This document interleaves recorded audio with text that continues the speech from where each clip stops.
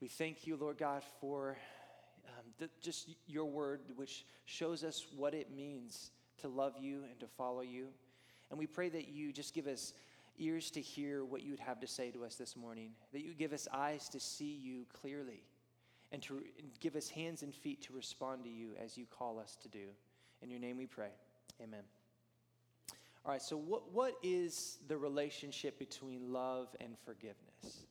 This is an important question. It has implications for how we relate to God and one another. It brings to the foreground questions about what a real love of God looks like. And it brings into sharp contrast our sin and God's holiness. How could we love God as we should in a world as broken as ours? How could God love us as sinful as we are? How could God forgive us as just as he is?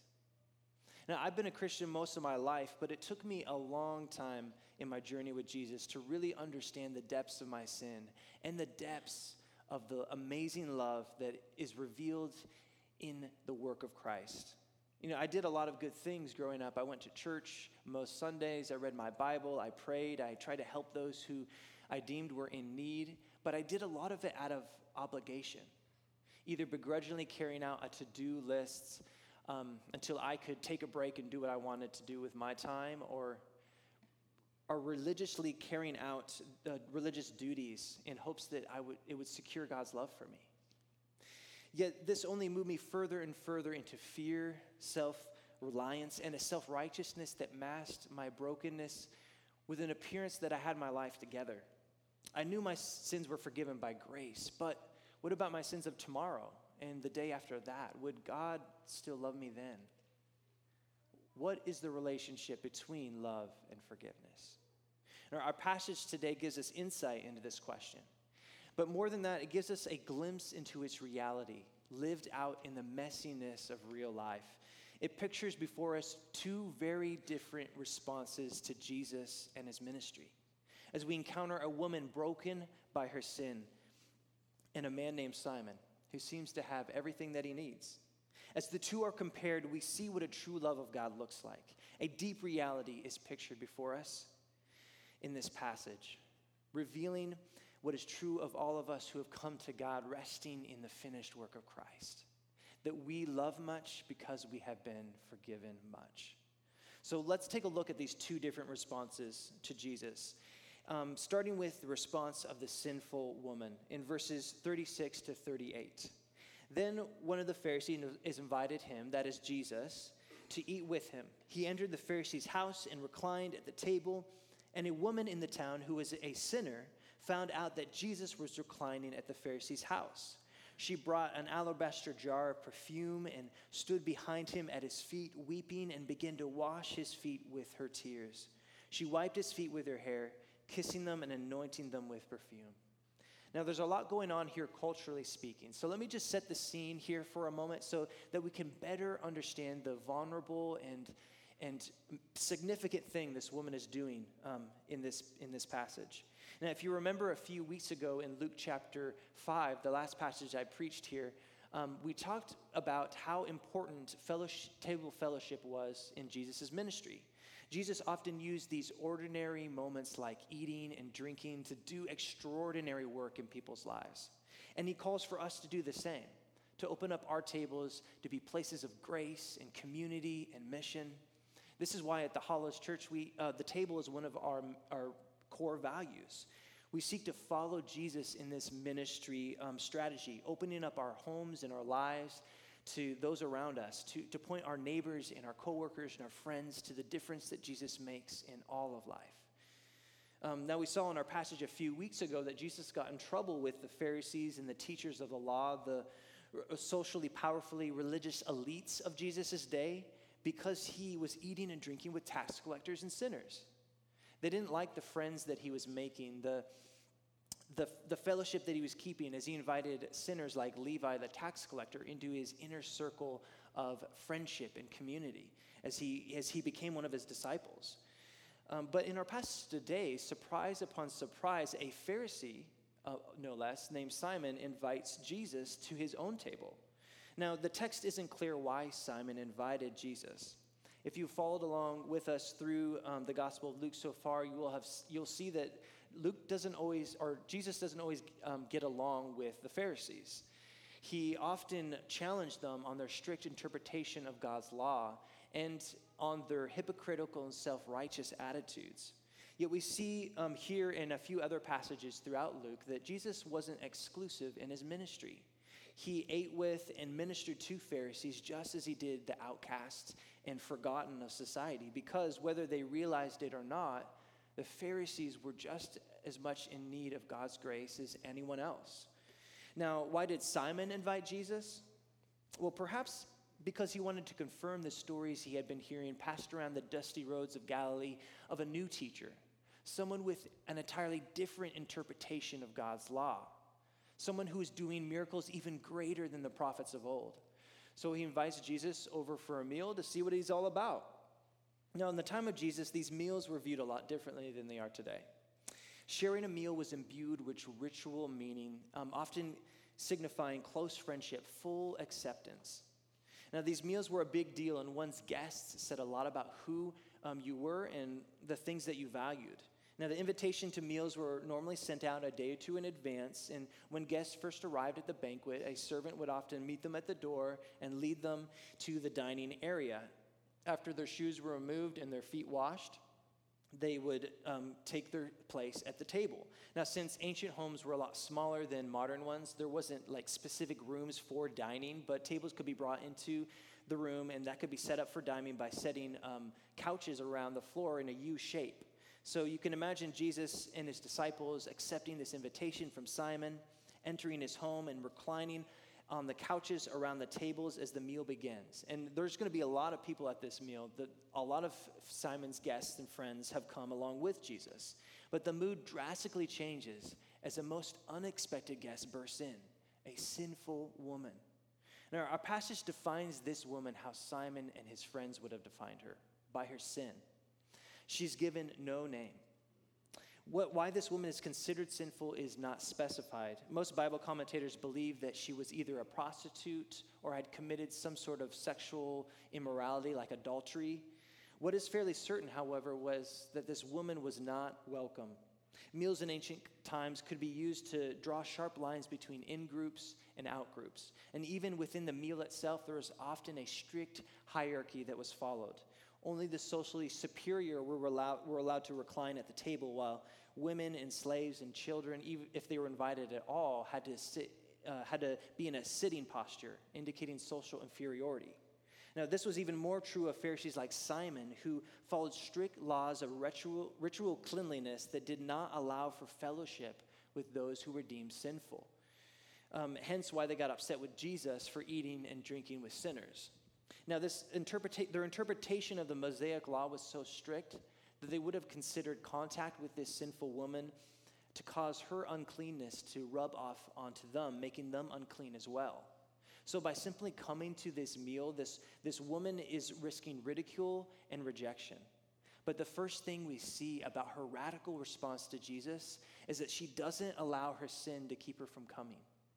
While Simon and his friends defined her by her sin, she saw Jesus as bigger than any other definitions, bigger than any of her sin.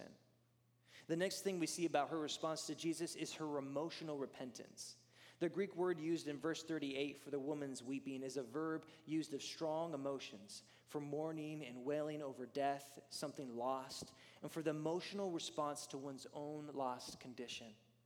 Unlike the many excuses we might make for our own sin or for the "this is who I am, you better accept it" mentality of our time, this woman is honest with herself. She knows she's a sinner, and it brings her to tears. Now, along with her repentance, we also see humility in her response to Jesus. I can bet that she didn't mean to wet Jesus' feet with her tears, but overcome by emotions as she was and seeing Jesus' dirty feet, she takes up the task of a slave and washes his feet not with water, but with her own tears, drying his feet with her hair. She exemplifies true humility in this action, for as another pastor once said, humility is not thinking less of yourself, it's thinking about yourself less. To unbind the hair in public was not culturally acceptable behavior for women. But this woman leaves all care for public opinion behind as she pours herself out before Jesus. She isn't thinking about herself. She's not thinking about others. She's thinking only about Jesus and all that she wants to do to show her love for him. It's like one of my favorite Christmas movies, Elf, when Buddy the Elf bursts into his father's business meeting crying out, I'm in love, and I don't care who knows it. You know, this woman doesn't care what Simon and his guests think. She's come to thank and honor Jesus. Then she kisses Jesus' feet, a sign of reverence and gratitude, and pours over his feet the perfume that she brought with her. Now, this was a costly action. Perfume in those days was an expensive luxury. But she does it anyways. She shows by her response to Jesus that she spurns no expense to show her great love. Now, the simple woman's response is immediately contrasted by the response of Simon the Pharisee. We see this in verse 39, where Luke says, when the Pharisee who had invited him saw this, he said to himself, this man, if he were a prophet, would know who and what kind of woman this is who is touching him. She's a sinner. Now we see in Simon the quintessential response of a Pharisee, the response of someone who's blinded by the sin of self-righteousness. Now, if you're with us a few weeks ago, we unpacked a definition of self-righteousness. But just as a reminder, self-righteousness is a self-made righteousness. It's living by the standards not set by God, but by one's self. This is exactly what the Pharisees were doing in following their strict interpretation of God's law. By adding their own laws as a fence around the written Torah in order to keep people from breaking the law, they were ending up following their own man-made traditions instead of remaining faithful to the heart of God. The same is true of self-righteousness today. It's a righteousness that is devoid of relationship, one that actually erodes and hurts and destroys relationships. It's a righteousness that moves one's trust away from God and his covenant to trust in the self. Self-righteousness is self-reliance. And that is what we see in Simon's response to Jesus. He sits back and critically watches events unfold, believing two things. One, that he doesn't need Jesus. He's not even a prophet, like the people say. Number two, that he is better than this sinful woman. It makes me wonder again why Simon invited Jesus to his table in the first place. The scene brings to mind the movie Mean Girls. If you haven't seen it, it's about how mean girls can be in high school. And it follows this new girl to school named Katie who befriends and is later harassed by the cool girls, the popular girls in school. But the scene here in Luke reminds me of a particular scene in the movie where Katie's school crush invites her to a Halloween party. Now, Katie, unaware of Halloween high school etiquette, dresses up in a costume that's a little more scary, a little more grotesque, a little more what you'd think of Halloween to be, instead of like a pretty outfit, and the mean girls make fun of her all night. Now, perhaps Simon really did want to see if Jesus was the prophet everyone said he was, but was he actually looking for an excuse to reject Jesus, to ridicule Jesus, just like the other Pharisees were doing? Now, we can't be sure what his motives were, but we see here that he spends the night just like the mean girls did, responding to Jesus with unbelief, with ridicule, and to this woman with a prideful self-righteousness that keeps her in her place. It reminds me of a story by Flannery O'Connor, a Catholic writer in and around World War II. She wrote a short story called Revelation that illustrates well the posture that we see here of Simon. Now, the story follows Mrs. Turpin, a hog farmer who goes with her husband to the doctor to get his ulcer checked at. Now, she spends most of the story sizing up the other guests in the waiting room, thinking about how better she is than all of them. Now, but the wonderful thoughts about how God has made her so greater than everybody else is cut short by another guest in the waiting room, a mean, ugly-looking girl named Mary Grace, who, unprovoked, throws a book at her face and looks her straight in the eye and says, "Go back to hell where you came from, you old warthog." Now, Mrs. Turpin takes this as a message from God, and she's shocked by the revelation. Now, she takes Mary Grace's words with her throughout the rest of the day, and when evening approaches, she's out watering the hogs and railing against God, upset that God would send her, a good church-going woman as she is, such a message when the land is caught on fire by the setting sun, and she sees a vision of a bridge leading up to heaven. And on this bridge is a procession of freaks and lunatics, the poor and the worthless, all the people that she all the people that she judged throughout the story. And bringing up the rear of the procession are those like herself. They are marching behind with great dignity, accountable as they had always been for good order, common sense, and respectable behavior. They're the only ones singing on key.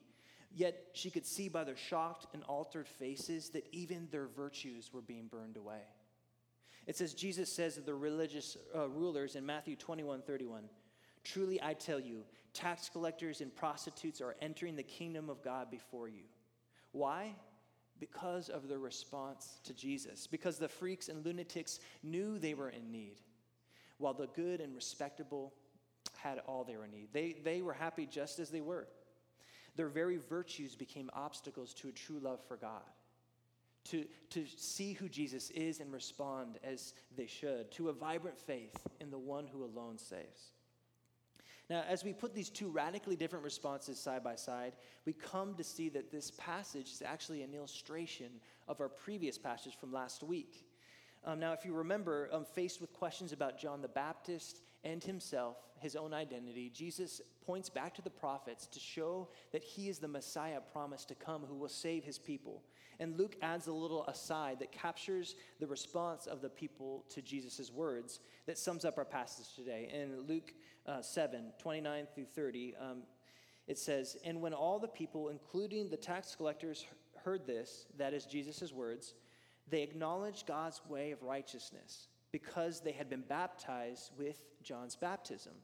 But since the Pharisees and experts in the law had not been baptized by him, they rejected God's plan for themselves." And here it is, two responses to Jesus: acceptance and rejection, belief and unbelief, repentance and self-righteousness, surrender and self-reliance. There is no middle ground when it comes to Jesus.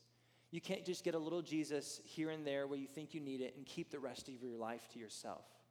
You either accept him as Lord and Savior, surrendering up all control, giving up even the good things in your life, or you reject him completely. But why do these two people have such a different response to Jesus? Why does the woman accept Jesus in his ministry and Simon the Pharisee seemingly reject him? Why does she see her need while Simon is blind to it? Well, Jesus answers this question for us in his parable, a story about love and forgiveness. It goes back to the question that we started with. What is the relationship between love and forgiveness? Jesus shows us in these next verses that forgiveness leads to great love, that we love much because we have been forgiven much. So let's take another look at Jesus' parable, verses 40 to 43. Jesus replied to him, "Simon, I have something to say to you." He said, "Say it, teacher." A creditor had two debtors. One owed 500 denarii and the other 50. Since they could not pay it back, he graciously forgave them both. So which of them will love him more? Simon answered, "I suppose the one he forgave more." "You have judged correctly," he told him. Now, this is a simple story, but it has profound implications. There are two people who owe money, one a lot of money and one a whole lot more. Now, a denarii was the usual daily wage for a day laborer in those days, so 500 denarii was a lot of money, but 50 was a lot too. That's over a month's worth of work.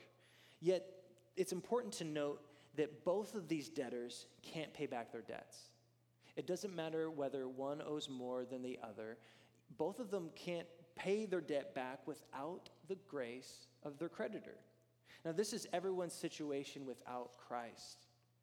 God's word makes clear that we are all sinful, that we have all fallen short of what God made us for, destroying instead of creating, hating instead of loving. Because we chose to set ourselves up as our own gods, to refuse to live as creatures under the Creator's care, choosing instead to define right and wrong however we saw fit, we brought brokenness into this world. A broken relationship between us and God, between us and one another, between us and this hurting world. And whether or not you do more bad things than the person you're sitting next to or your neighbor down the street, it doesn't change the fact that you can't make up for your sin. This brokenness remains. The fact is, without Christ, there's a debt you can't pay. The good news is that God is not a creditor, but a good Father who sent his only Son to pay the debt that we could not pay by living the life we should have lived and dying the death we deserved to die. And you see, no matter how different the woman and Simon looked on the outside, they both had debts to pay. Now, the woman's sin was more apparent, yes, but Simon was sinful too. His was a self-righteous, self-reliant sin. He didn't trust in God but himself. Whether he realized it or not, his pride led him to live like he didn't need God, and he most certainly didn't need others. His self-righteousness blinded him to this fact. And we still see this sort of sin running rampant in the church today. It's the sin, believer though I was, that I struggled with. As I said, I did all the right Christian things out of obligation, as if I was somehow earning God's love by the good things that I did. I knew the truth of the gospel, that I was saved by grace alone, but knowing that and resting in it are totally different things. If you're here today and you have put your faith in what Christ has done for you, know that your sins are forgiven. Past, present, and future sins paid for. But to live like you're forgiven is hard. Stanley Hauerwas, a theologian and ethicist, once wrote, "We fear accepting forgiveness from another because such a gift makes us powerless, and we fear the loss of control involved. Yet we continue to pray, forgive our debts. Only by learning to accept God's forgiveness as we see it in the life and death of Jesus can we acquire the power that comes from learning to give up that control. You are forgiven. That is our unique identity as the people of God. We are the forgiven.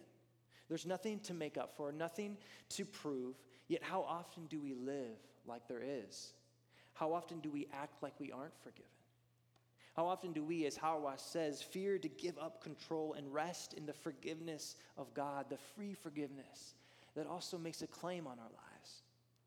Do you see yourself as nameless, like this sinful woman? You're not. You have a name. God loves you so much that he gave up his only beloved Son to save you. Do you think you have all you need? That you think you're in control of your life? You're not.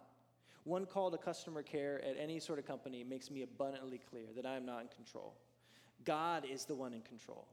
And learning to live as God's children means slowly giving up the control that we think we have to rest in the full acceptance that we have in Christ. Yet this free grace is costly in two ways. It costs us our lives as we give them up to God in joyful surrender. But most of all, it costs God the life of his Son, Jesus, who gave everything away to save us. And as we grow in maturity in our walk with God, the cross, it only gets bigger. It's Calvin, one of the main theologians of the Reformation, who points to the truth that we see in the sinful woman, that it is the forgiven sinner who knows the true meaning of sorrow for sins. She had great love for Jesus because she knew she had been forgiven of her great sin. This is how it looks for us as we grow in our faith. As the Spirit works on us from the inside out, he begins to reveal more and more of the sin and brokenness hidden in our hearts and minds. And at the same time, he reveals more and more of the holiness of God, his greatness, his justice, his goodness, his righteousness. And what this does is open our eyes to how big that divide is between who we are and who God is. We are sinful, God is holy. But the cross, it bridges the gap. And as we look again and again to the gospel, to the grace of God in Christ, his love and mercy get bigger and bigger too. We should have sorrow over our sins. They should bring us to tears, but not to despair, because we are the forgiven. You are forgiven. Though we must always protect ourselves from the sin that blinds us to our sin. The sin that we see in Simon, the sin that makes our love grow cold, the sin of self-righteousness. So ask yourself this question: is the cross getting bigger in my life? Do you have sorrow over your sin? Do you see yourself as a sinner in need of grace? Do you see how far God has gone to save you? Is your love for God growing each day? Forgiveness leads to great love. Now, we see this great love exemplified in the woman of our passage. Jesus brings it out in vivid color as he applies this parable to Simon and the woman. In verses 44 through 50, he says, turning to the woman, he said to Simon, do you see this woman? I entered your house. You gave me no water for my feet, but she, with her tears, has washed my feet and wiped them with her hair. You gave me no kiss, but she hasn't stopped kissing my feet since I came in. You didn't anoint my head with olive oil, but she has anointed my feet with perfume. Therefore, I tell you, her many sins have been forgiven. That's why she loved much. But the one who is forgiven little loves little. Then he said to her, your sins are forgiven. Those who were at the table with him began to say among themselves, who is this man who even forgives sins? And he said to the woman, your faith has saved you. Go in peace. Now that is a drop the mic moment. Jesus brings out the greatness of this woman's love in one more comparison between her and Simon. And here we see that the two responses to Jesus are so different because the woman and Simon, they represent two kinds of people, two ways of life. One marked by love and surrender, the other by self-reliance and control. There is no middle ground. You either live a life based on forgiveness leading to love, or one based on your own merits, leading to self-righteousness. You either live a life accepting Jesus or rejecting him. I think it's important to note that Simon did nothing wrong as a host. Culturally speaking, he wasn't discourteous. Providing water for the washing of a traveler's feet is mentioned in the Old Testament, but it's not attested in Jewish literature as a normal provision for guests. Also, a kiss was an accepted greeting, but does not appear to be a normal act of hospitality. And commentators are also uncertain whether anointing with oil was a normal act of courtesy for guests as well. Let's remember who we're talking about. This is Simon the Pharisee. The Pharisees who followed every tradition to perfection. You're not about to find a Pharisee who is slipping up on his hospitality duties. He isn't inhospitable, but he doesn't treat Jesus with any special fanfare. He sees him just as he is, just as another guest, another teacher. You see this response in Simon's other guests who say, who is this man who even forgives sins? How wrong they were. Jesus isn't simply just another teacher or a prophet. He is the very Son of God, the one who alone saves and forgives sins. The woman, on the other hand, she recognizes Jesus for who he is, and she responds accordingly. She is living her life from forgiveness to love. It's very possible that she may have had a previous encounter with Jesus not mentioned in Luke. Did Jesus heal her from some sickness? Did her disciples care for her some way financially? Or did she simply hear Jesus preach of the good news of God's kingdom? Whatever it was, it changed her life. And she was compelled to drop everything and thank Jesus. Her great love showed just how much she had been forgiven. Jesus confirms this with his statement, your sins are forgiven, which may have been more for the benefit of Simon and his other guests and friends than it was for this woman. As he speaks these words, he also confirms that he deserves such fanfare. He confirms that the woman is in the right in her expression of love and devotion, because only God can forgive sins. She loves much because she has been forgiven much. And so we see the two kinds of people, those who see their need and those who believe they have all they need. It's those with great need who love greatly as they receive forgiveness and acceptance at no cost to themselves. Do you love much? Simon didn't. His idea of his own sin was very small, and so his love was very small. He wasn't broken over his sin, so he didn't see his need for Jesus. Are you broken? It took Tourette's and years of struggling with OCD for me to realize how deep my sin goes, how broken I was.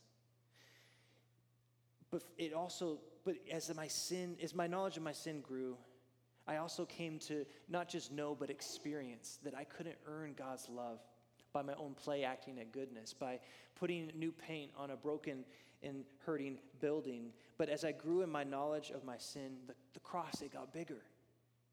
and how it gets bigger still. And my love grows with that knowledge of what Christ has done for me on the cross. The woman of our story shows us what it looks like to love much, to worship well, to live like the forgiven. But what does your worship look like? Are you lacking in your love for Jesus? If yes, it may be that you lack in your understanding of your sin or of God's holiness. Do you look more like Simon or like the sinful woman? Do you live like you are forgiven, or are you still holding on to control?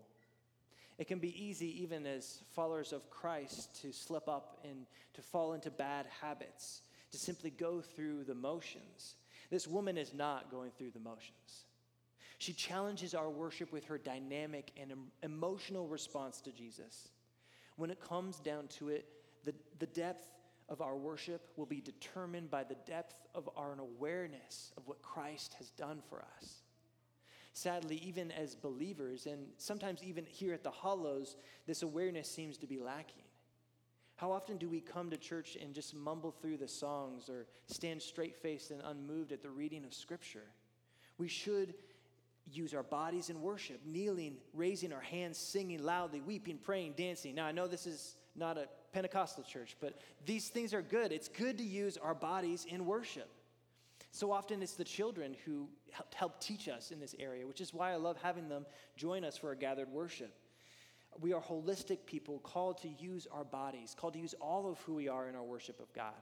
The Apostle Paul makes it clear in Romans 12, verses 1 through 2. He says, "Therefore, brothers and sisters, in view of the mercies of God, I urge you to present your bodies as a living sacrifice, holy and pleasing to God. This is your true worship. Do not be conformed to this age, but be transformed by the renewing of your mind, so that you may discern what is the good, pleasing, and perfect will of God." Our lives should be living sacrifices, given away to God in joyful service and surrender for all that he has done for us. Our actions should be in line with our hearts and minds. And if we say that we love Jesus, it should look like it when we come together to worship him. It should also look like it when we leave this place, to continue our lives of worship and acts of obedience throughout the week. But how often do we fail to even come to church? When the sun is out, I appreciate all of you coming on such a beautiful day. Like, that's a hard thing for Seattleites, I know.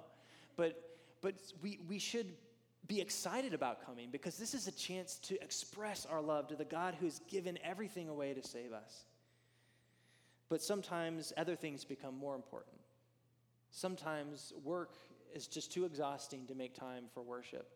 Sometimes family and friends are more enticing, or a hike, to see the beautiful sunrise or whatever it may be is more enticing than coming to worship with God's people. But this is only considering our gathered worship. How often do we also fail to truly worship God with our lives throughout the week? The woman showed humility in her service to Jesus. But how often do we care so much about what others think that we fail to talk about our faith with our neighbors or our coworkers? I know I fail to do that, not with coworkers, obviously, but with neighbors, yes. This should be something that we can't help but share, because we've been so changed by it. This woman, her worship was also costly, as she very likely gave up the most expensive thing that she owned when she poured the perfume over Jesus' feet. Is your worship that costly? Do you give of your time and resources out of obligation or out of gratitude? Do you think, this is just one more thing that the church is asking me to do? Or are you excited about giving up these things for the good of God's people, for the good of the world, and for the glory of God? Are you always looking for ways to give more? Or are you just happy to give the bare minimum? The German theologian Bonhoeffer writes of the reformer Martin Luther's conversion experience, saying, "In the depth of his misery, Luther grasped by faith the free and unconditional forgiveness of all his sins. That experience taught him that this grace had cost him his very life and must continue to cost him the same price day by day. So far from dispensing him from discipleship, this grace only made him a more earnest disciple. And so we see here again the principle that this sinful woman shows us, that when we are changed by grace, forgiven of all our sins, the natural outflow is love, a life marked by love and gratitude, in surrender and obedience to the one who has saved us. Forgiveness leads to great love. Now, what does your love look like? This passage should, as all Scripture does, convict those of us who are comfortable and comfort those of us who are discouraged or broken. If you came here thinking you had your life together, that you just need Jesus here or there to fix a little hole in your life, know that you are more broken than you think. That Jesus is either all or nothing in your life. And if you came here discouraged or broken by some sin, maybe that you did yourself or that was done against you, know that Jesus is bigger than your sin. And he's bigger than the sins of this world and the brokenness that we face every day. The cross is bigger. You're defined not by your sin, but by Jesus. But perhaps for most of us, I know for myself, we are both convicted and comforted. Maybe you feel nameless or hopeless in some area of your life, but others you hold back. Hold Jesus at arm's length and think that you know better than he does. Give it up, surrender all, and in so doing, find the freedom that comes with living as the forgiven, which only and always leads to a life marked by love and gratitude. And the devotion that this woman showed Jesus is exemplified in the devotion of the women that I read about in Luke chapter 8 at the beginning of the sermon. All these women share in common their love for Jesus and their lives marked by gratitude and generosity. In a culture that often either abused or ignored women, Jesus accepted them and gave them an honored place among his disciples. He saved them from personal lives of brokenness and from sinful social structures of oppression. And what was their response? Love and gratitude, generosity to those who were serving them. The rest of the women in our passage are witnesses, along with the first, that forgiveness leads to a life marked by love and gratitude. We can love Jesus as he deserves only because we are forgiven, because we are the forgiven. This is the only foundation there is for a relationship with God. It doesn't go the other way around. Do you worship like this is true? Do you live like this is true? Do you love like this is true? Or are you still holding on to some sense of control? You don't have to. As God says through the psalmist, be still and know that I am God. Now, maybe right now your love feels cold. Maybe you've been a Christian for years, and at first the gospel was exciting and filled you with joy, but now it's just a story. Now you just feel like you're going through the motions. Or maybe you want to love God more, but you're distracted by so many other things. Your life is so full that you don't have room to really express that love. Or maybe there's a consistent sin that is keeping you from doing that, causing you to take your eyes away from the cross and from the love of God. Or maybe you're not even a Christian, but you want to believe. You just can't seem to get there. This or that theological statement is confusing or turns you off to faith in Jesus. You know, the good news is that we don't have to try to muster up the kind of love that this woman exemplifies in and by our own strength. We never could. This woman doesn't go to Jesus and express her love in this way out of obligation. No, it's a spontaneous response to the love that was birthed within her because of the love and acceptance she received from Jesus. The good news is, as the Apostle John says, we love because he first loved us. If you're lacking in your love for Jesus this morning, simply turn your eyes to his work on the cross. Come to Jesus as this woman did, even if your emotions don't follow so easily. Come and see what he did for you on the cross. That he died there for you, for your sins. Not because of anything that you have done, but all because of his great love for you. As you rest in this grace, as you bask in his love, I assure you, your love for God, for Christ, will grow. You most certainly will grow in your knowledge of your sin. but it will be met by a knowledge of the love of the Redeemer, the Creator, the Sustainer, who loves you more than you could possibly imagine. We love much because we have been forgiven much. So come love God for all the world to see. And now we turn to a practice of remembrance in the life of faith. Gathered worship is such an important weekly rhythm in our lives because as we come together to worship, we are reminded of God's holiness, of our sin, and of the amazing love of God revealed in the work of Christ. And that's what communion is. It's a symbol of this work, a practice in remembrance. For the bread is a symbol of Christ's body given for us. The juice is a symbol of his blood shed for us. He invites us to this table of grace to remember his sacrifice and to celebrate his victory over sin and death as we await the day when he will return to set all things right. And so I invite all those, as we sing this first song, to take of communion at your own pace. All of those who know and love Jesus, who have come to see, just as this woman did, all of what that Christ has done for them. And if you're here and you're not a believer, I ask that you would meditate on the fact, on this story, on this amazing love of God displayed through Christ. And as we worship through song, feel free to express your love for him in any way that you see fit. Don't be thinking about those around you. That we're not going to be judging people here today. We're going to be expressing our love for God. So I'll pray, and then we can take communion, and then we will worship through song. Father God, we thank you for the amazing work of your Son, Jesus, who gave of his life to save us. Forgive us for the times that we fail to love him as we should. Forgive us for the times when so many other things are taking our attention away from you. And help us even now, Lord, to grow in our love for you. As we think about what you have done for us on the cross, as we take of communion together, may we remember the sins that have been forgiven. And may we remember the great love that has been shown us through the work of your Son, Jesus. And may we go from this place ready to express that love in all the ways you call us to do so. In your name we pray. Amen.